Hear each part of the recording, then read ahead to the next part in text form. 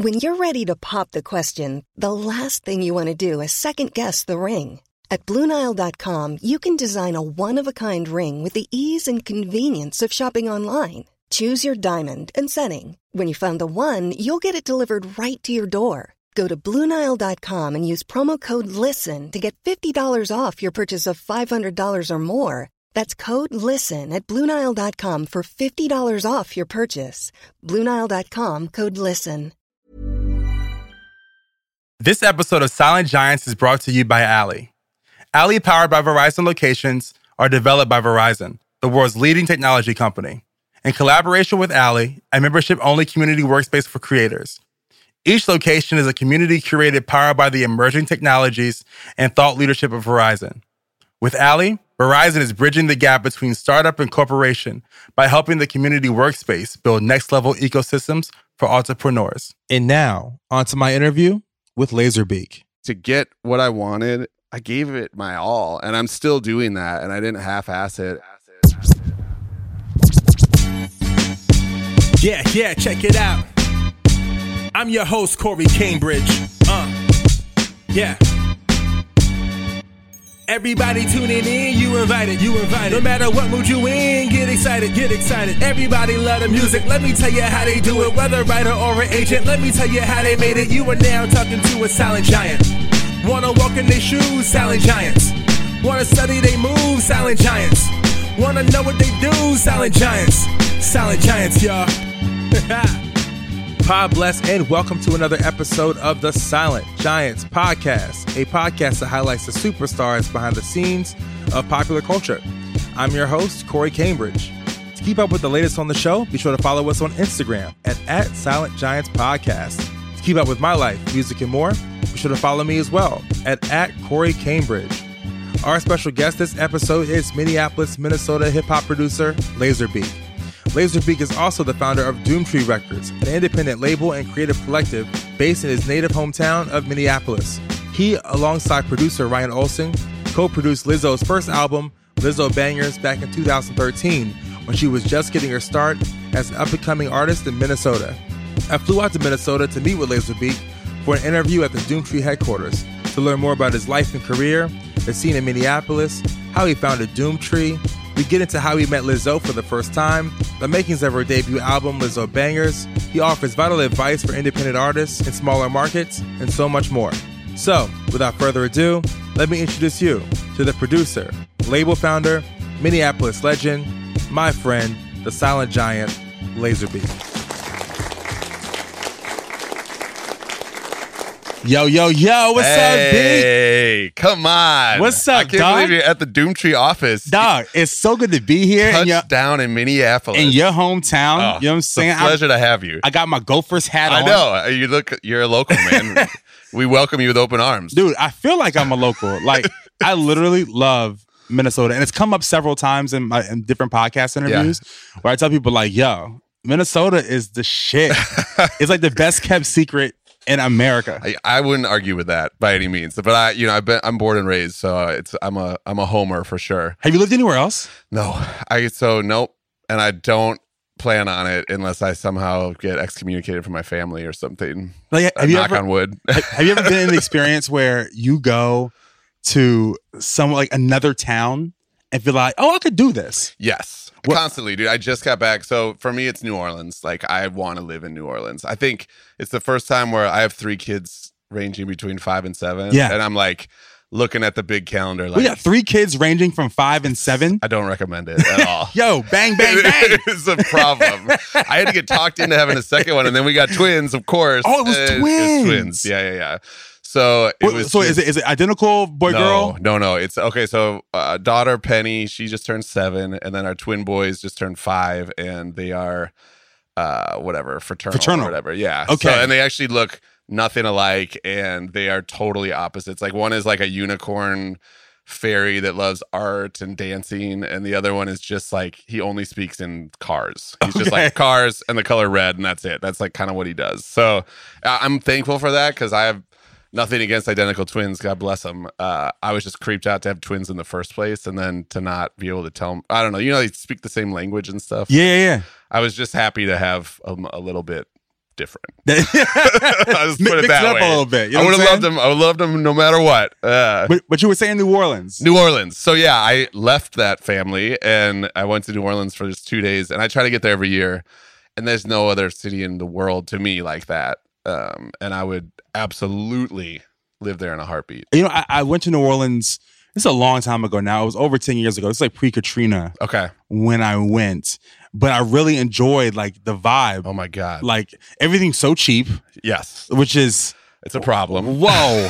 Well, get you a hurricane. You know what I'm saying? For like what? Like $3? Oh my God. I had the Lyft drivers there are amazing now because obviously this is post Katrina, but because they will actually tell you like it is. Like I was like, okay, you know, we went this is years back when I first started going. I'm like, you know, we got the hurricane on Bourbon Street and we got the muffalata, blah, blah, blah. And they're like, we don't eat that shit, man. Like, that's for y'all. They were like, we don't eat alligator down here. We don't eat like muffaletas. That's for the tourists.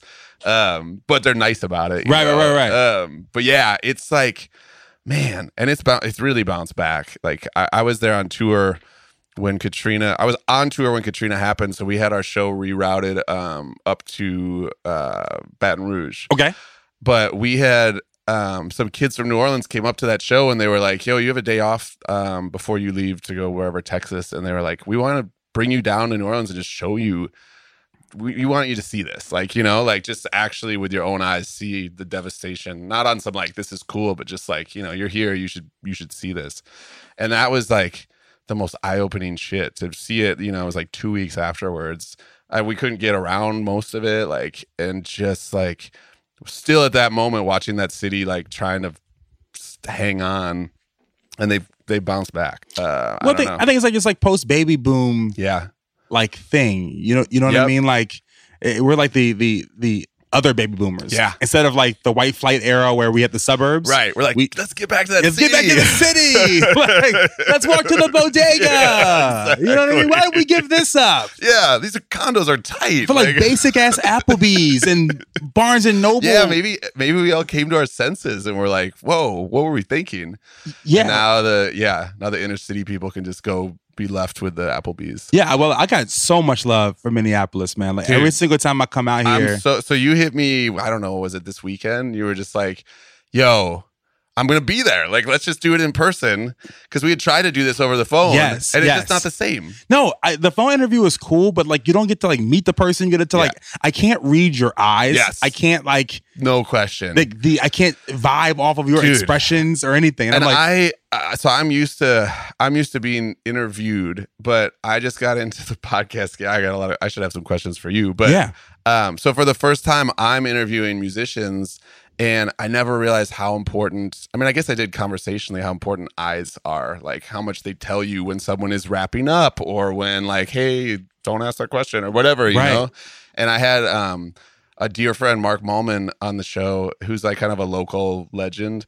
And when he answers a question, he goes like deep within his soul and he closes his eyes the whole time. And he's kind of like he's almost just like channeling something in his soul.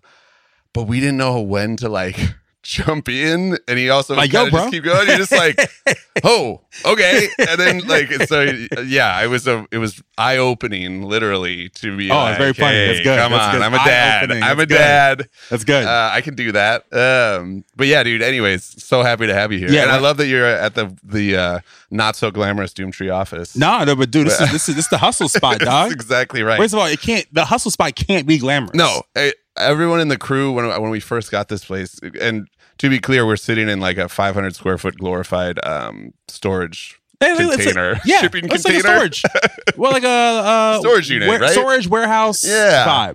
And it just happens to have a chair and the internet. And so all the guys in the crew in Doomtree, I try to get people to come here to have a meeting and shit, and they were like, man, you know, you can get like a lamp or something. You don't need this like crazy lighting. I don't have any windows in here. Like, we could put some artwork up or paint the walls. And I was like, no, that will be a distraction. I need to just fucking like, this needs to be like a jail cell. No, you know? I don't even go to coffee shops that are too bougie. Yeah. You know what I'm saying? Like I need like a little grit. Yes, exactly. You know what I'm saying? Like I don't need like the fancy lighting. You know what it is? I don't go to coffee shops that have avocado toast. Wow. That's that's all of them, I feel That's the sign of like, nah, dog. Not going to do it. We can't hustle here. Do it. Nah, dog. No avocado toast. Wow, shots fired. Well, no, avocado toast had its moment. I feel like it's time we can all move on. No, it's amazing. I like it. Yeah. But not to hustle. Yeah. You know what I'm saying? Like I want a bagel. Like give me cream cheese and jelly, dog. Black coffee. Yes, let's go. Let's go. Give me the internet. Yeah, the hustle spot. I'm gonna have to start referring it to as this. I got my calendar on the wall. We're good here. No, I love the energy.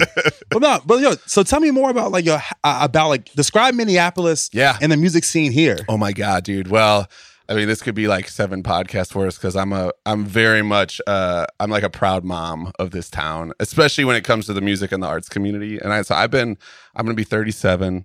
I'm getting up there. So I'm reaching like OG status in the music community. Like, you know, it's been amazing to be in it this long and actually be able to feel the feeling of being a young gunner on the come up and then get that little taste of like, we own the city, and then immediately be knocked off your platform by the next generation. And now just kind of be like in all of those worlds, but also getting to be a cheerleader and help put on people. And just like, that cycle has been so gratifying for me. And so I can't speak enough. Like, I feel like, okay, I've been very blessed to travel the world performing music. I've seen an incredible amount of amazing cities with cool scenes. I for real don't think I've seen anything like it here. Like, it's the level of collaboration and of community between not just like, we're talking like of all genres, of all ages, of all backgrounds, because we're kind of an underdog small city, like the closest big city to us is Chicago, and that's like a 7-hour drive, right?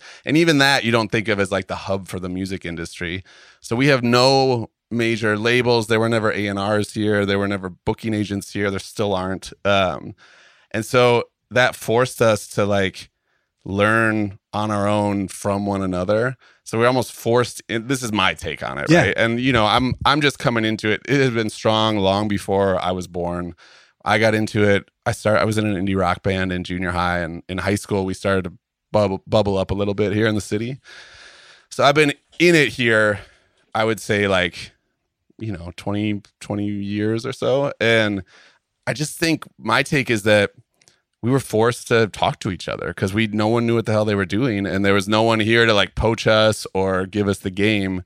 And so we kind of learned it in this weird, like Prince is such a good example of that. Like, he's popular music, but he's a little off, like he's not. Well, I think that is the part of the culture of Minneapolis. Yeah. That it's commercial, but it's quirky. Yes. It's like quirky commercial. Absolutely. It's got its weird, it's like, yeah, it wasn't, because we were kind of like raised in this weird no man's land. And so we put our own juice in there. And I, a lot of scenes are like influenced, like there's a Detroit sound, or there was for a while there with hip hop. Like, there was definitely a West Coast sound and an East Coast sound. And I think those are, and a Southern sound. That's all kind of breaking down now with the internet. But, we've never had like, they talk about the Minneapolis sound with like the R&B and shit in the 80s. And that's true. That had a sound. But now our sound is kind of the fact that there isn't one. Like, everyone is so equally influenced by all 3 coasts, essentially, that we're able to pull from everything. And so that, I think that really makes it unique. It's cool to go to a city like New Orleans and really see the influence of how the lineage of like, well, then this music hit, and then you had the blah, blah, blah, and then there's the line music and blah, right.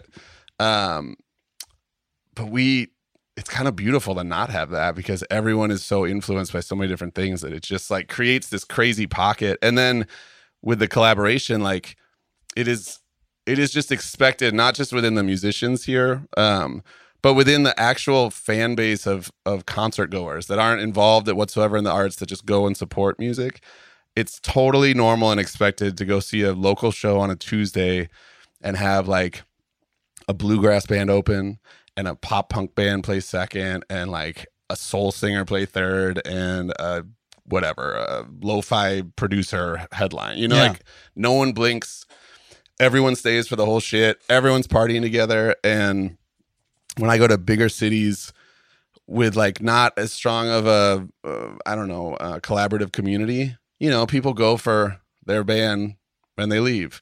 Or you just don't see that type of genre diversity. Right. Because everyone plays, all the metal bands play on the metal night and all the country bands play on the country night. So, and my hometown of Richmond has very similar energy as Minneapolis. Where does it? I think one is for collaboration to go well, I think you have to have a city that loves live music. Yes. Right? Like I think that's the number one without question component of like, there has to be something to support it, right? Right. Well, live music is collaboration. Yeah. Right? So the horn player over here is going to play with the drummer over there. Yeah, yeah. And the drummer in this band is going to be cool with the other band. Yep. And when that drummer is out sick, he'll come in and sub in. Yes. And I think live music is the origins of collaborative efforts in cities. Science. You know what I mean? Wow, you're bringing it. And same goes with like New Orleans. Yeah. Right? No like question. live instrumentation. Yep. And you're just playing and you're vibing and you're improvising.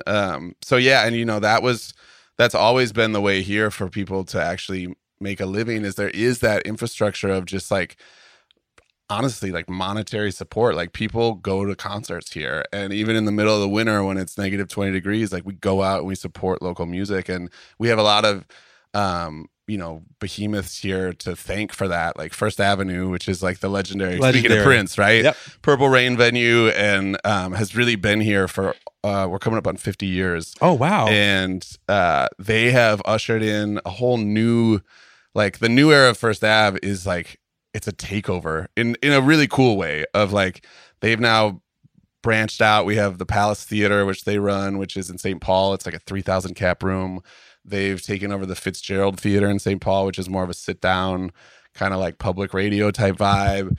They got the Turf Club, which is like a 500 cap. So they have all these places, and because of their reputation with acts and, you know, booking agents, they can fill all those rooms almost any given night. And there's enough variety and enough people that will pay for the tickets that it just like kind of manifests this ongoing, it's just popping. How did you first discover that you were going to get into music back in your early life? Good question. So I was, you're taking me back now. So yeah, do that thing. You're going back like Randy Moss days. Let's go. Randall Cunningham. Yes, Randall Cunningham. Good. So I grew up I grew up in a pretty strictly religious, like Christian family. So I could listen to the radio, but other than that, I couldn't really get any tapes with like explicit lyrics. And I wasn't really good at like sneaking that shit anyways. So I grew up listening to R&B, like 90s R&B on the radio. So I was like raised on SWV and, all of that, right? Boyz II Men. And then Christian rap, because there was a Christian rap scene at the time that my folks were like, yeah, you can get Christian rap tapes. So I remember Michael Peace was like this ex-gangbanger from Philly that had made a whole new career as like a born-again Christian. So I had Michael Peace tapes and whatever. So that was like, I liked music from as early as I can remember.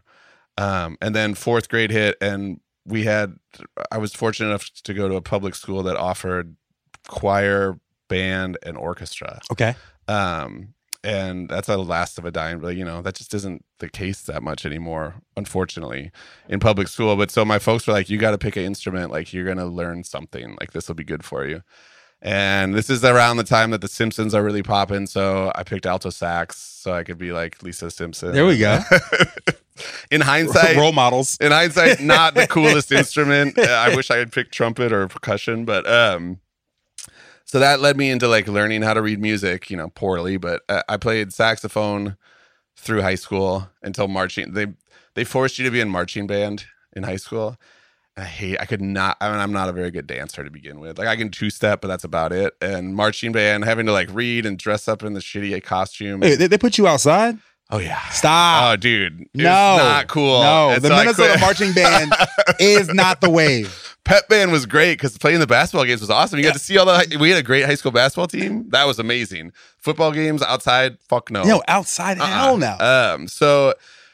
Anyways, but what led me to playing music, like creating music, was I got to junior high and all the cool kids were like starting bands and things like that. And I was like, what's that? And I found my dad's busted up acoustic guitar. He was like a youth pastor. So he had this guitar, to play Kumbaya or whatever. And there it is right there. I just got it tuned up. There we go. It's in the office. It actually, I still have it, and it has not completely. It looks good. It's a little beat up, but but it has flavor. Yes, exactly. Yes. It's an old soul, and so I just taught myself some open chords so I could play in bands with the kids I thought were cool, and then within a year, I had a band, and then it was just on. You know, I mean, like a shitty junior high band, like everybody, right? You mentioned that your dad was a youth pastor, and this is his guitar.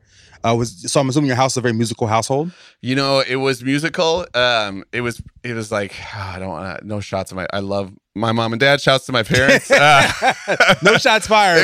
It was musical in the sense that like my mom was a kind of trained pianist, so she would play hymns after dinner, and my dad would stand behind her and sing those hymns. So it was pretty square. You know, it wasn't like we were belting out. It wasn't like everyone grabbed an instrument. We were jamming. It was like, you know, some Jesus stuff. Okay, yeah. So, but not like cool gospel Jesus stuff, like real like Lutheran white. It's just like pure Jesus. Like pure Jerusalem. Like how great is his love? Like, you know, so our God is an awesome God. Well, I think it's always, and I ask this question every time on the podcast because, you know, I always stress to people that this is not your destiny's never just some random outlier thing. Yeah. Right. Yeah. Like, absolutely. You are literally the two things that really influence and shape people. Yeah. I'm a firm believer who your parents are. Yep. Because they're the first people that you see.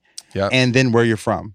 Yeah. Right? Because where you're from opens up opportunities or closes opportunities depending where you live. Absolutely. You know what I mean? Jay-Z was just the best rapper to be discovered in Marcy. In Marcy, you know what I'm saying? Yeah, exactly. But he would not be the same if he was living in No, man. You're right. Duluth. Yeah, the Jay-Z of Minneapolis is not the Jay-Z. It's just not Jay-Z. It's right? not Jay-Z. Exactly. Yeah. He definitely wouldn't be able to wear that fucking Yankees fitted all day, every day for. I guess he doesn't wear it anymore. He grew his hair out, right? Yeah, he grew his hair and I was in LA. but you know what? Now he sells art. Yeah, now he sells art. Exactly. No problem. But did your parents encourage you along your musical journey? Yes. I mean, I and they still do. Like I'm at a point now. Okay, so yeah, just to backtrack real quick. So I played in band, then I had this indie rock band, and that got me through high school and a little bit of my 20s. And then we kind of split as people were starting real lives. And then I doubled down and got into hip hop production and I've been producing for close to 20 years now.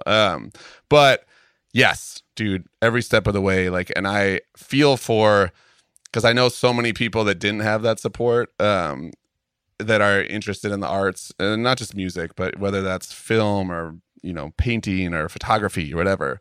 I get it. None of those are like really successful, you know, like money making paths usually. But yeah, man, every step of the way, biggest champions. Like my mom has the scrapbooks and shit still, and brings the newspaper in whenever they write us up, and my dad just equally as much. So I couldn't have asked for a more supportive family structure, and that allowed me to like really go for it and feel like I was loved and supported in whatever it was that I was doing.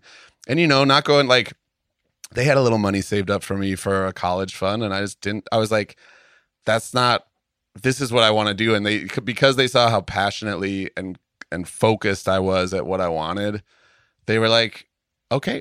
You know, they didn't fight me over not going to college or anything like that. It was just like, all right, well, he's going to have a different path, and he's going to deliver pizzas for 10 years while he tries to figure it out. And that's what happened. Well, because the culture out here in the Midwest is very much like very family oriented and very rooted in religion. Yes, I think so. I mean, it feels right. When was there ever I guess contention in between you want to get into secular music and not wanting to be a Christian artist? Yeah. No, you know, by the time I was actually making music, I think they had I was the first kid, and so I think my sister had come along, and then they weren't quite as worried about me once they figured it out. Like, I don't know. So no, not really. I mean, I do remember like there was a couple swear words on our first band CD, and I remember playing it for them, and like I knew the exact moment the swear word was going to come, and I like coughed or like turned it down like, oh, what's the score or whatever, and then turned it back up. But no, for the most part, it was they've been pretty chill about all that stuff. It was really just the records I was buying. Like I remember they had they're probably embarrassed about this now, but they had a rule where, again, first child, so they didn't know what they were doing. And I had to go to if there was an album I wanted, that was secular. I had to go to the library and find 2 articles from like, you know, the Rolling Stone magazine at the library. Find 2 articles about the group or the artist, bring them to my dad, check them out, bring it to my dad, let him read it, and then he would decide whether I could get the album. And granted, this is not 2019 where you just fucking go on Spotify and listen to whatever you want. This is like, I had to get a ride to, and I'm in a suburb Target. of Minneapolis. Like I can't just like hop on the train and go to yeah, exactly. So there really wasn't, and it's the middle of winter. I can't just like go pick up the 9 Inch Nails album or whatever. So I vividly remember I dabbled in grunge. I think like a lot of people did in the early 90s or mid 90s. But I really wanted this Alice in Chains album for some goddamn reason. And I brought him the articles, but I didn't actually read them beforehand. And I think the first paragraph on Alice in Chains was like, their original band was called Fuck, and they printed the word fuck on condoms and like gave them out. That was sold. It's like really I mean, look, fuck that up. I would have just read the article and said like, nah, this is it's like, not gonna happen. This ain't the one. It's not. Don't. Yeah. We'll get the MC don't Hammer fall on joint. that sword. Exactly. We'll get the Vanilla Ice. You know joint what to I the did? extreme. They did let me, to their credit. I had Summertime by Fresh Prince and Bel-Air. Oh, that's a classic. You know, that was great. That still actually goes pretty hard, man. Yo, that shit slaps. I think so too. I'm a huge fan of Will Smith in everything that he does. And when he started rapping again recently, I was like, he's still kind of doing it. I mean, look, one thing that I learned from Will Smith that I think every artist should take away from is just being yourself. Yes. Like, it doesn't matter if people think you're corny. Yeah. If you're not the hottest, like coolest, hippest thing. Have fun with like it, success right? is he's always been himself and he's always stayed true to his own path and his own brand. Dude, you know? I love him. Love the guy. And not that he needs any more praise because the whole world does, but who doesn't love Will? We love Will Smith. But you know, I'm so traditionally with Silent Giants to interview people behind the scenes, which for you're an artist, but you're also I know running things behind the scenes. Yeah. So I want people to understand. I want to get more of your journey on how do you feel? How were you able to cultivate a following in your hometown and be successful at it? Yes. So you know, it's tricky. Like Minneapolis can feel really daunting to break into because sometimes it is so close knit that, you know, if you don't, it does kind of require you to be out and about and in the mix. So if you're one of those more introvert types, it can feel a little like hard to break in because it is a lot of times just about who you hung out with or whatever that can like throw you a bone or whatever. But we got the city somehow. Like Doomtree started in earnest probably in 2001. And at that point it was like 15 motherfuckers that were kind of teaching each other how to make hip hop. And we were just like, a lot of us were like skate kids. Like we had we were just a mess. But there was something, there's something about crews, right? Like they shouldn't stay around that long and they usually don't. So whenever they do, even no matter how like raggedy they are, people are like, oh yeah, that's tight because it's like strength in numbers, right? Like Wu-Tang Clan is fucking like still to this day, you see those guys on stage, they're like 60 years old and you're like, holy shit, that's Wu-Tang Clan, like every crew. And I've always just been so into crews. Like I just love that idea, that camaraderie. So when we started, I think people really just got behind the fact that it was like a really weird collection of people. We joked that we used to look like a United Colors of Benetton ad or whatever. Like in our first tours, we would all go sit down at like a Denny's and the server would come in and be like, are you guys sitting together? Like, or whatever. Like, do you guys know each other? Because we just don't look like we would all hang out, right. And so I think there was something about that. There's just like, what a random squad of young kids that just don't really know what they're doing. And there was like something about that. And I really think that had kind of to this day has become a factor. Just like, it's just a unique thing. And, so it wasn't, I want to say like it was so hard, but it wasn't that hard. I mean, we just worked hard, right?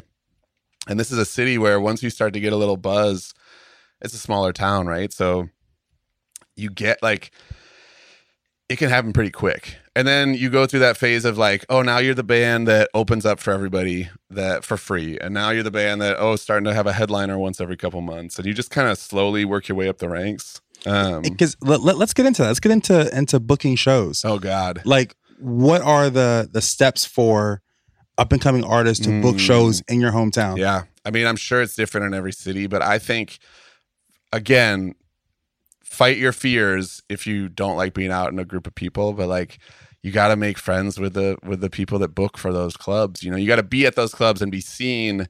You don't just like immediately go in and be like, give me a show, but you got to kind of just be around and get friendly and ingratiate yourself. Yes. In the culture. Dude, you know, a phrase that I've beat to death is long game, strong game. Like, it's not about the immediate return. And this goes for everything that I've ever gotten in my life, is based on this mentality of like, it's not just about this one thing. It's about this one thing leading to a next thing that in 2 years might lead to the thing or whatever. And just being able to see further down the road and not put all your hopes on any one given thing. And I'm constantly surprised the later I get in my life, how that works, and how like after you do that enough, the universe kind of provides. And I sound like a hippie, but like there's something to that. It's almost like karma. And so just get to know the key players, you know, and like, don't be afraid to go up and tell a band good job without any ulterior motive, to just be like, good job. And hey, I'm so-and-so and blah, blah, blah. And then the next time, maybe it's like, hey, you know, love this specific thing about the set. Like, here's a link to my SoundCloud, you know, whatever. But like, I think now more than ever, and dude, on Instagram, you can DM anyone now. Like, that annoys me as an artist that is getting hit up constantly by people I don't know. Yeah. But it's kind of amazing because it hasn't gotten oversat. Like, I still feel the need to, I shouldn't say this out loud, but I still generally feel the need to respond to those things. Yeah. You know? And so that's like, what a gift to just be able to like send a text to anybody in the entire world, you know? Use that, like do it respectfully. But I always feel like anyone that comes at me on there with a question or anything respectfully or with like kindness, I'm like, it might take me a minute to get back, but I actually try to, because that seems totally valid, you know? Yeah. So anyways, I mean, I think, because what about on the, let's say for instance, you're a new artist. Yeah.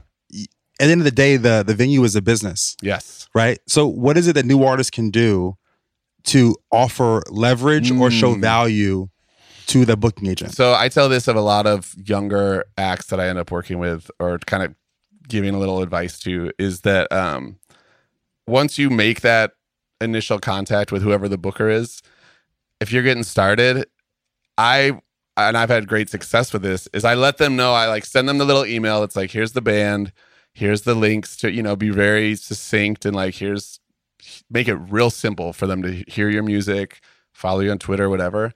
And then I say, if you're ever in a bind, if a band ever cancels, or if an opener drops off a bill and you need someone last minute, please reach out to me. You know, we'll be there and we'll do it for free. And you basically just make yourself available. Like, how can I help you? I really feel like that goes so far, because most of the people you're dealing with are stressed out of their minds. They don't have time to even think about putting you on a bill. But the second you're like, hey, I'm here for you, they kind of tuck that away, right? And so then if you're able to do a favor for somebody, now the wheels are turning, right? Now next time, maybe they're like, oh, that was so tight. Maybe they actually popped down and saw your set because you saved their ass. And then they're actually thinking about you to put you on a different bill. Or now you just, the communication is open. Right.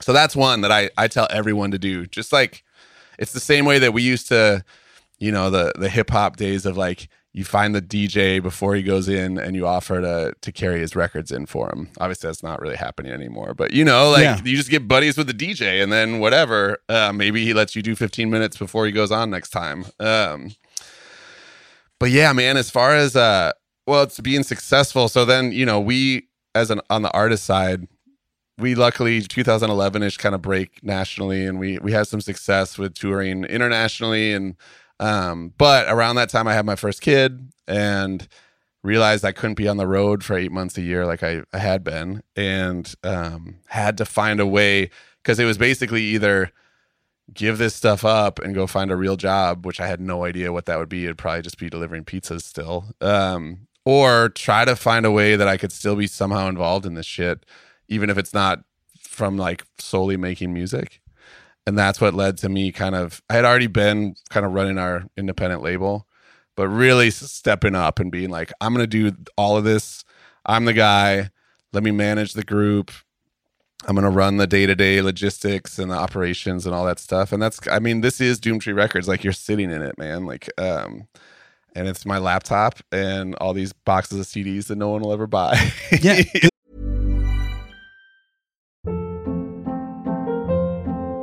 Hold up. What was that? Boring. No flavor. That was as bad as those leftovers you ate all week. Keke Palmer here. And it's time to say hello to something fresh and guilt-free. HelloFresh. Jazz up dinner with pecan-crusted chicken or garlic butter shrimp scampi. Now that's music to my mouth. HelloFresh. Let's get this dinner party started. Discover all the delicious possibilities at HelloFresh.com. I'm Sandra, and I'm just the professional your small business was looking for. But you didn't hire me because you didn't use LinkedIn Jobs. LinkedIn has professionals you can't find anywhere else, including those who aren't actively looking for a new job, but might be open to the perfect role, like me. In a given month, over 70% of LinkedIn users don't visit other leading job sites. So if you're not looking on LinkedIn, you'll miss out on great candidates like Sandra. Start hiring professionals like a professional. Post your free job on linkedin.com/achieve today. You know, I want to unpack this even further. Some of the things you mentioned there that I want to unpack more. Like, I want to unpack. You mentioned you're going on tour. Yeah. So we covered talking to the venue in your local hometown. Sure. Right. And then let's say, for instance, now you're starting to get a little buzz. And building your audience on a national level. How the fuck do you make a tour happen? Oh my God. Yeah. Well, okay. I mean, it's an absolute nightmare. I'm not going to sugarcoat that. Like, your face literally, like, when I asked the question, it's like, I just went white. Shit. But in the beginning, it was, and I say this a lot because touring had its time. Right now, I feel like we're in a kind of a bubble of like, it's good and bad, but there's just too much out there. It's too hard. Like, it used to be a good way to make money. You go on the road, like there was a demand for it. Now there's too many artists trying to do too much. And so it's not the same. Like, I talk to new artists and they're like, I want to go on a 8-week tour. And I'm like, you don't. You honestly don't right now. Like, there's just it will be soul crushing. So I'm a big proponent of slowly, wherever you are, wherever that pin is dropped on the map, you just fucking expand the circle a little bit every time. And so, okay, say you're playing, say Minneapolis is your hometown. Like us, it was like, okay, we can play a show and not lose the promoter money in Minneapolis. Now let's hit Duluth or Mankato, or these are towns that are within like a 2-hour radius, right? And then you just start to kind of map your way pin by pin. Okay, now we played Madison and we didn't totally suck. And now we have a contact there. So now let's try to route a tour, quote unquote, Minneapolis, Madison, Chicago. It's just a long weekend. But that's still a tour. Like, it is it's whatever you want to call it. And so a tour doesn't have to be fucking 12 months long. It can be 2 shows. And so build that up organically if you can. I mean, that's going to be a lot of work and time and just like heartbreak, not getting your emails returned and shit, but just grind it out. And then from there, ultimately at a certain level, you need a booking agent to do this. That job is so time consuming that I remember our guitarist booked all of our tours for a while. It was very DIY, like, late 90s stuff. But I mean, he was working. I don't know how the fuck he did it. He liked it somehow, but that is like the easiest 10% I've ever given anybody has been to a booking agent. Now, nice work if you can get it. Like, it used to be that agents would just have huge rosters, and now everyone's trimming their rosters and all the agencies are getting bought up by the big dogs. And so everyone's feeling the pinch. So I recognize from a place of privilege, the fact that I have a booking agent and how hard it is to get one right now.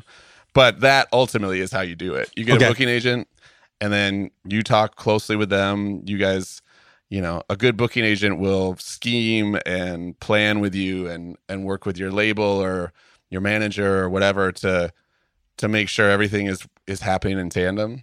And then ultimately we'll go out and route a tour for you, book that all, get it all set up, and you'll give them 10% of what you make from that tour.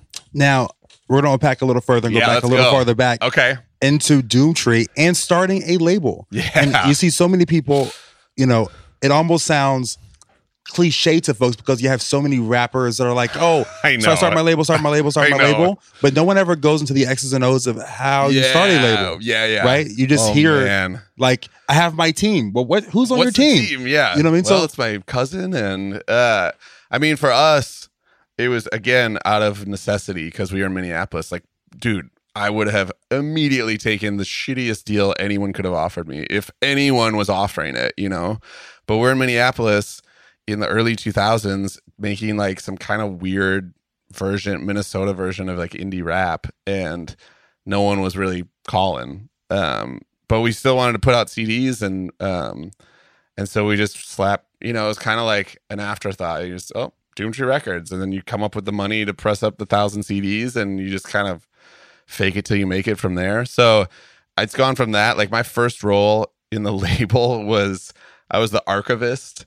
And so when like a weekly paper would write a 2-sentence blurb about one of our shows, I would go get like 12 copies and hold on to them. I was like the scrapbooker. And then that slowly turned into like, okay, you're in charge of, we trust Beak. He can be in charge of the money box, which was a straight up like, you know, tiny money box that, and then I went and bought a ledger at Target, and then it would literally, you know, we'd have like $50 in this thing, and it would be like line by line accounting, like, okay, we made $12 on CDRs that we sold at the last show. Okay, we got to go to Kinko's and make some flyers. That's gonna be $18. And there was, you know, and now I'm that, except it's on a Excel worksheet, you know, yeah. But like, and I have an actual checkbook, and but all that stuff is self-taught and through an immense amount of failure and trial and error, you know, like you just figured it out as we went. And we were fortunate enough to never have like the super crazy arc where we were like small, absolutely massive.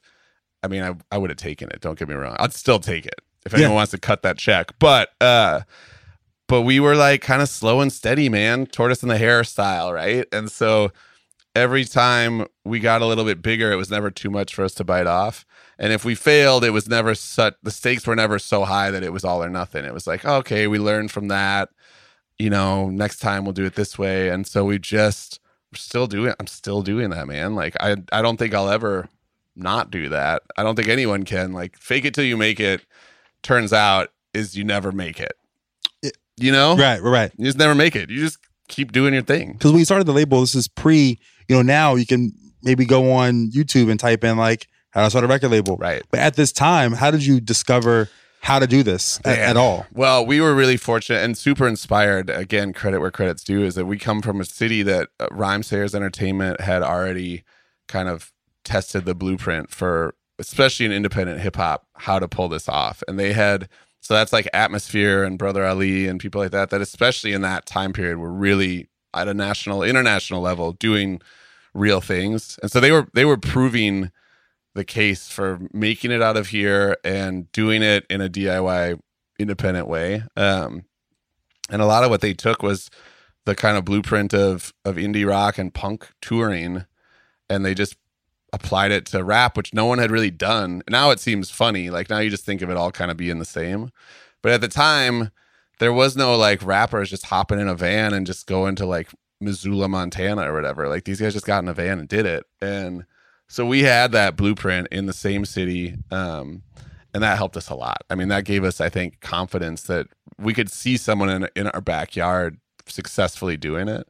And so it wasn't like we hung out with those guys even. It was just like kind of an unspoken, oh shit, those guys are actually, they can do that. You know, we definitely took some pointers. You know, I definitely studied what they did. Were you able to ask any questions? Yeah, occasionally when we first got into like, I would go in, Sadiq, who kind of is like the guy at the top. I would go in there occasionally and just be like, yo, how do I start an LLC or whatever? You know, like how do I? And he would give me a little bit of game. And they were always the older brother. Sometimes now we're all the old guys, so it doesn't matter. But they were the older brother. We were very much like the new kids, like not coming for their spot, but certainly like doing stuff a little too similar to them for them to probably feel like we'll just tell these guys everything that we do, you know, it's a competition, right? So it was healthy, but yeah, it wasn't like this incredible back and forth dialogue. And to their, I totally understand that. Like, you don't just give all the what does Snoop say? The game is to be sold, not told. Yes. Right? Yes. 100%. So there you have it. The label starts. Now we're at a point where we've released over probably close to, we're coming up on like our 150th release. And so that's like, we're coming up on almost 2 decades as a label. Like, I don't recommend it. Like, especially right now, like, I really don't think there's so much at your disposal that I don't think you really need a label for a whole lot like you used to. And in the end, we're really just here as kind of like the foundation to allow the 7 solo artists to release the art that they want to create. Like, we're here as a champion for that. So Dessa wants to write a book, or, tomorrow if I was like, you know what, I want to make an aerobics video and I want to put that out on DVD. Like, I'm sure I'd have a little pushback from the squad, but we'd be like, well, Beak, if that's where your heart is, like, we'll print up some aerobic DVDs. Like, so we're just kind of here. And so whether it's side projects that we get involved in or whatever, that's kind of what it's been here for, without any lofty notions of being like a super successful label. It's just kind of if it ain't broke, right? That's kind of our story. If it ain't broke. Bringing on artists. Yeah. Right. Signing talent, bringing talent on. What goes into the X's and O's of that? So I don't actually know, because we've just never done that. We've literally just had these 7 people. And so when we all come together to make an album, we're Doomtree the band. And otherwise we're 7 solo artists. And then those 7 solo artists have a lot of side projects. And so we've only ever really released anything in that kind of world. Yeah. Which has made it easy in a way, because capacity wise, it is pretty much me and a couple other people that are able to pull this thing off. We lean on a lot of friends to help us with videos and art and all that stuff, but we are not like a big enough label to sign a bunch of artists right now. I would love it if we were, because that's exciting, especially as we get older. But I think, I've gotten into the management game now as I've gotten older too, in more of that behind the scenes role. So I manage other artists outside of Doomtree, and I've had to have been tasked with, and I'm currently tasked with kind of shopping albums, trying to find labels. I think it's a really difficult time right now to get signed to a label. Nor is it necessary. Yeah. Right? I don't think, certainly at a certain level, the machine that a well-functioning label can provide, like I'll use, this is top of the tops example, but like Lizzo, who's an artist, I produced Lizzo's first album when she was here in Minneapolis. Now, obviously, she's having a hell of a year, and that is largely due to her absolute insane force of a musician, human being, like incredible person. But when she had finally proven herself and done all that legwork, and gotten to that top, Atlantic, her label, is able to say, okay, now you're ready, and hit a button and ignite a machine that can support that type of stardom. So in that case, yes, you need all the people in marketing, and you need the machine. But if you're getting started, you don't need that yet, How did you meet her for the first time? So she had come up here from Denver, and the rap scene here is super close knit. So we just kind of like, you just hear about it when there's someone popping up. And she had come through, she had done a guest verse on a Mike McLawn, who's one of the Doomtree members, mixtape. And then she had just rolled through to a POS video shoot that I had made the beat for, where there was just rappers hanging out, like classic rap video, right? And so we just kind of had been introduced, but then it was a Twitter thing, man. Like, she straight up tweeted into the world, and she was the one who taught me about the power of like saying things out loud and saying what you want into the world. But she straight up just tweeted like, I wish I could afford an @Laserbeak beat. She had heard my Lava Bangers album, which was just like a kind of a beat tape. And I got that, and I was just in the right place, right time, where I had pretty much just been working with Doomtree artists, and I was ready to just kind of like try something a little outside of my wheelhouse. And I think I just said, like, it really doesn't cost that much. Like, buy me a 6-pack of Mike's Hard Lemonade or something. And then within like 15 minutes, my friend Ryan Olson, who's like kind of a behind the scenes genius savant. He's a co-writer in Polisa. He started gangs. He's done work with like Bon Iver and all sorts of people. He hopped in and was like, I want in. Like, let me help in however I can. And then flash forward a week later, Lizzo gets off the bus at Ryan's apartment and she's already got a couple songs to some of the beats on that beat tape. And he's knocked it out. And that was that. Like, it was just like, okay, I guess we're working now, you know? And then we spent a winter making a record, dropped it, and it took off. Has her brand changed at all from that time period when you started working with her early on to now? I think that she's just gotten more sure of what her brand is. You know, that was her first real like solo album, right? So she's just learning what it's like to put together a full project where it's her as the front person, and kind of learning how to become more confident in her beliefs and what she wants to put out there and the messaging. So I think it just got more like laser focused, if anything. You know, she was back then, it was like we were just like, just go, like just spit, you know, like I'm sure in New York constantly, right? Like just fucking rap for 120 bars and then whatever, it'll be fine. So obviously it's gotten more pinpointed in that pop world as she's gotten to work with bigger producers and things like that. But no, I think the vision was always there. Like she always wanted to be, I mean, she's born in Houston, like grew up on Beyonce. Like that was always the goal. And holy shit, 5 years later, it's happening. It's crazy. Because I always wonder when I ask folks, you know, when you recognize things in the moment, are you able to see a star like at that time? Yeah. You know what I mean? Or was it just like, oh, that's just Lizzo, that's my girl? You know, or were you able to see like, oh, yo, I think she could be a star. It's a little bit of both. I try not to gas myself up in that kind of way because you never know, and you can be right and you can be wrong and whatever. And honestly, we don't see something like this coming out of Minnesota that often. Like we see people get national success or extreme regional success, but we don't see something like this that often where, you know, she is the thing in the entire world right now. Like that's a moment, right? So has it brought back more attention to Minneapolis as a whole, to the scene? I think so. I mean, you know, she's been in LA for quite a while, and I think that, you know, it's not like she was born and raised here in Minneapolis. So she was here. It was definitely where she kind of, she reps. broke, and she reps it. hard. And yeah. So, I mean, I think absolutely, you know, it's helpful for sure. And I'm all for anyone ever shouting out this town or whatever. Like that's all I try to do. And it's just so much. So yeah, I think, you know, in the city it's a very Midwestern thing, but especially a Minnesotan thing. Like we fucking ride or die for our own. Like if you stick with us, like we will fucking anoint you. You know, and I tell that to anyone that's even here. I'm like, just go play a show in North Dakota and come back, and we will love you for that. Like we get so geeked about anyone that is from here that gets famous or comes back here or talks about us. Like I don't know what that is really, but it's probably just because we're so used to being slept on that we're like, we're like, rah, rah. Yeah, exactly.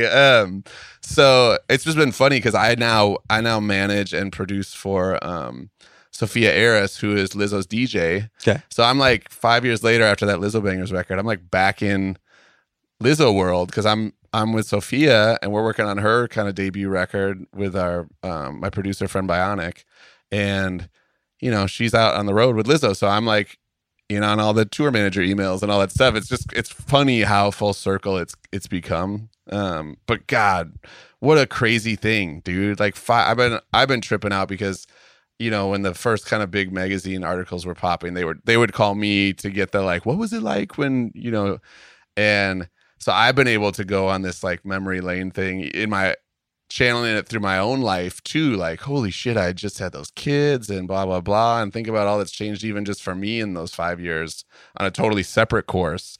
And I think I'm just okay, so I'm gonna be 37. How old are you? I'm 31. Oh shit. So I think maybe this is coming for you in the next 5 years, or maybe I'm just like thanks, a softy.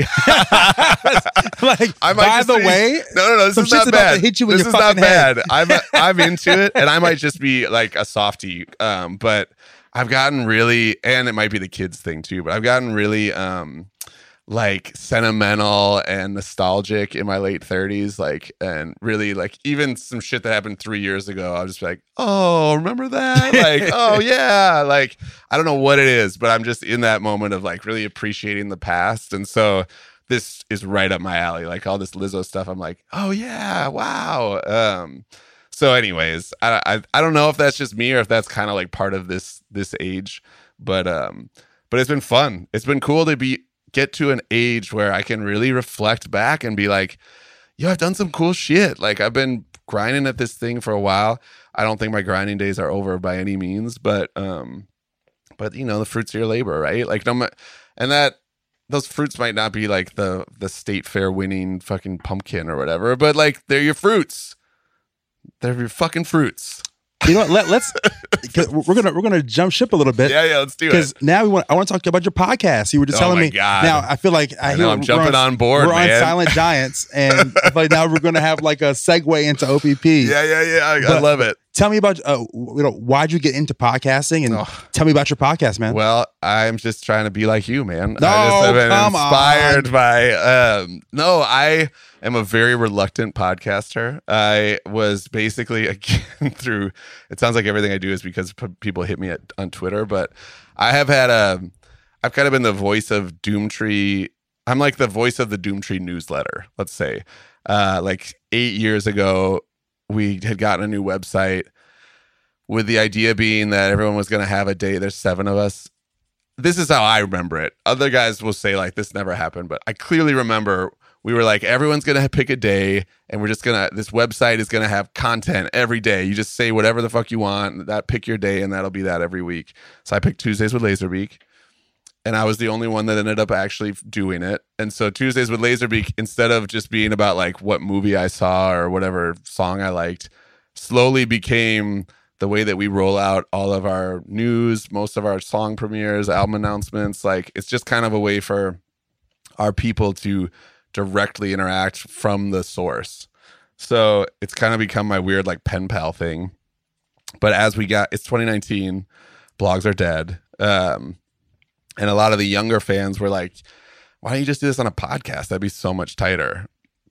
And I fought that for 2 years. Like, man, I don't want to fucking another thing to do. Yes. And I don't want to learn how to do it. And I don't want to like, you know what I mean? Like, yeah. And I don't get to like, and I don't get to stop the blog because I can't just stop. Then the people that read the blog are going to be like, but what about the blog? I'm just like, fuck. But with the blog, you could just post it on the blog. I know, right? Yeah. You're right. So anyways, begrudgingly towards the end of last year, this woman, Jacob Maldonado, hit me on Twitter, and she's a assistant producer at Minnesota Public Radio. And so she actually went to school for like journalism, but like a podcasting division of journalism or whatever. So she's like a podcaster. And she was like, man, I would produce the hell out of a Tuesdays with Laserbeak episode. And then people like started being like, yeah, what the fuck? Why isn't there one? And so I was like, and then she just straight up hit me and was like, well, it's on you now. Like served me.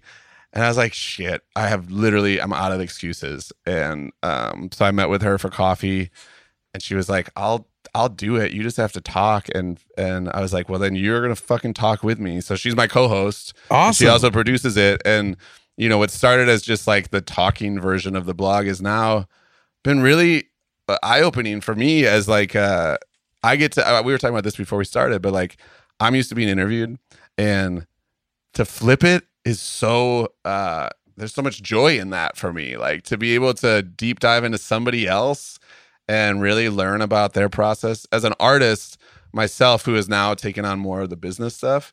It's a way for me to like kind of go back to my roots and like be inspired to create art by learning how other people create art. And so it's been awesome. We've had like, I think we're going to drop our 6th one shortly, and it's just a monthly thing. And I'm glad I got my arm twisted. I'll say that. Amazing. And you know, I still have my seed, like I'm shaky. I'm still learning. We're still learning, but there's no pressure because whatever the fuck, like, why is there any pressure? We're not trying to like do that I'm not trying to make my monthly podcast my source of like annual income. You know what I'm saying? Right. So there's like a freedom in just being like, and in a weird way, it's like, it's making me feel closer to my community. So far, we've really only interviewed like local musicians. I hope that we can go outside of that eventually, but it's been a cool way to like actually offer a platform for artists, especially as we really need anything we can get to stretch the cycle of our albums and stuff. Which is something that's always been a part of your brand, right? Your entire brand has been creating platforms for artists, and you're just doing it in a different way. So now here's a new way, and I think, and I didn't foresee that. I thought I would be having to twist people's arm to come on, and like it would be a hassle for everyone. But everyone's been like, "Yeah, you want me to come on and promote my shit and talk about myself? Cool." Before I get out of here, B, I ask the same question for every interview of Silent Giants. Okay, and I've been so blessed and fortunate to meet so many amazing individuals who have all achieved amazing things in their career. I had the rare opportunity of interviewing Bruce Swedien, who, you know Bruce Swedien? He's a Minnesota guy, right? Minnesota dude. Yeah. He recorded all of Michael Jackson's music. He was like Quincy Jones's dude. Yeah. He's legend. His studio was over on Nicolette. No shit. Right. It's like it's still there. Okay. It's right across from Ice House. Oh yeah, I know what you're talking about. Yes. I know what you're talking about. It's like a low key, like you got to kind of know it's right. there, You have to know it's there. Yeah. But when this question popped into my mind when I met him and got a chance to interview him, as I saw all of his Grammys, and I got to hold the Grammy for Thriller and all the Grammys on the wall, and I realized, man, he sacrificed a lot to be in this position, right? And we want to be great, the same way that we want to start a label, but we don't know how to do it. Yeah. You know, but we all want to be great, and we're all in this pursuit of greatness, but we have to sacrifice something. Yeah. What was your greatest sacrifice to be great? Whew. Every question you ask this to everybody? God, is there like a 30-minute pause? I edited it. That's such a good question. I don't want to fuck that one up. Man, I mean, sacrifice is such a tough one. I feel like there's such a negative connotation with that word, you know, but can I do a sideways answer? Of course. I feel like I gave my life for this. So I didn't sacrifice it because it's what I wanted, and but I did, like, to get what I wanted. I gave it my all, and I'm still doing that, and I didn't half-ass it, and so, you know, maybe I sacrificed some just like time and peace of mind and a little more laid-back lifestyle in order to really do this. You know, I definitely sacrificed time with my family, which I'm working on not doing in the future. I wish I could get back in the past, but man, fuck. I know that I'm going to text you in like 20 minutes and be like, oh, I have a better answer for that. But you know, like, you kind of, cheesy as it is, I feel like I sacrificed it all, and I'm so happy I did. I thought the first thing you said was poignant. Like, I gave my life to this. Yeah. Like, that's, have it. Like, you know what I mean? Like, yeah. I think it's something to be said about when you are, this is not a job. Right. You know what I'm saying? This is everything that we do. This room that we're in is something, this room that we're in right now, the music that you make. Yeah. You know what I mean? The show that you give, the podcast that you make. Yes. Is all a manifestation of things that are in your mind. Yes. You know what I mean? Yes, man. You know Totally. I mean, know? and I geek out on it because, like, I still am tied to the mindset of the 7th grader, like me in my bedroom with a notebook, like writing out a fake set list of the first show that I'm going to play. Like, I can still go back and remember times where I had no fucking idea what was actually going to be like. And now I can be like, hey, little kid, this is what playing a show feels like. This is what, like, putting out a record feels like, or this is what, like, providing a source of income for a different artist feels like, or, you know, getting those like wins where, like, you know, it's just like, again, man, you caught me in the right time of my life to be like all sentimental about this shit. But yeah, man, like, I can feel it. And I think as a father too, I'm now like, I'm feeling all the feels about different generations, and I can see myself as the kid and as the father and as the whatever. But again, I'm happy to get to this age to really be able to reflect and find the beauty in the struggle, because we're so busy in the struggle oftentimes that we don't get a chance to realize how kind of incredible the whole shit is in the first place, that we even have this willpower to, like, put ourselves through hell to try to get these things that we just desperately desire. Sometimes you just got to stop and breathe and, like, recognize where you were and how far you've come. Doesn't mean that you're at the end, but, like, I just think it's so important to take stock of the wins, you know? So this is a win for me, dude. Like, I'm at a level where you roll through Minneapolis and you're like, yo, I'm coming through. Yo, coming through, dog. Let's you know what I'm saying? do this, you know? I call Minneapolis my home, away from home, away from home. I love it. I love it. Well, you're always welcome here, man. We got you all day, and I wish I could go to the bar and watch the fucking Raptors. I know. I invited you out to watch the game tonight. But it's all good. But, I'll be back here. Okay, I'll be back here again. Absolutely. And we're going to do it we'll big do it dog all over. style. I'll get you on my podcast. We'll catch the Twins game. Yeah, there you go, dude. But Beak, man, first of all, thank you so much for always putting creativity and your passion first, but putting on your city, representing something bigger than yourself. Yeah. You know what I mean? I think it shows a lot of selflessness about you. It feels good to be in your hometown and be with the man who just is holding shit down over here. You know what I mean? I need you around more often, man. Yeah. You can be like my hype man, like dude, I'm my office Khaled, hype bro. man. You know what I'm saying?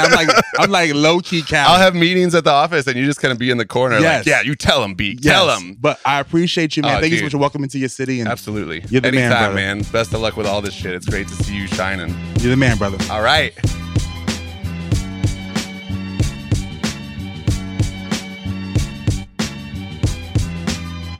Thank you all so much for tuning in to another episode of the Silent Giants podcast, and to our special guest, Laserbeak. This episode was mixed by Mark Bird. And before we get out of here, be sure to check out my other show, OPP. Other People's Podcast is the TRL of podcasting.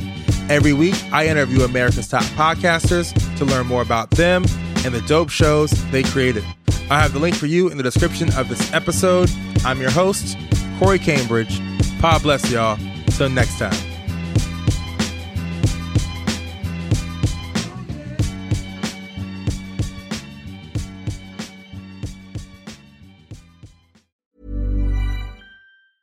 Ever catch yourself eating the same flavorless dinner 3 days in a row? Dreaming of something better? Well, HelloFresh is your guilt-free dream come true, baby. It's me, Keke Palmer. Let's wake up those taste buds with hot, juicy pecan-crusted chicken or garlic butter shrimp scampi. Hello Fresh. Stop dreaming of all the delicious possibilities and dig in at HelloFresh.com. Let's get this dinner party started.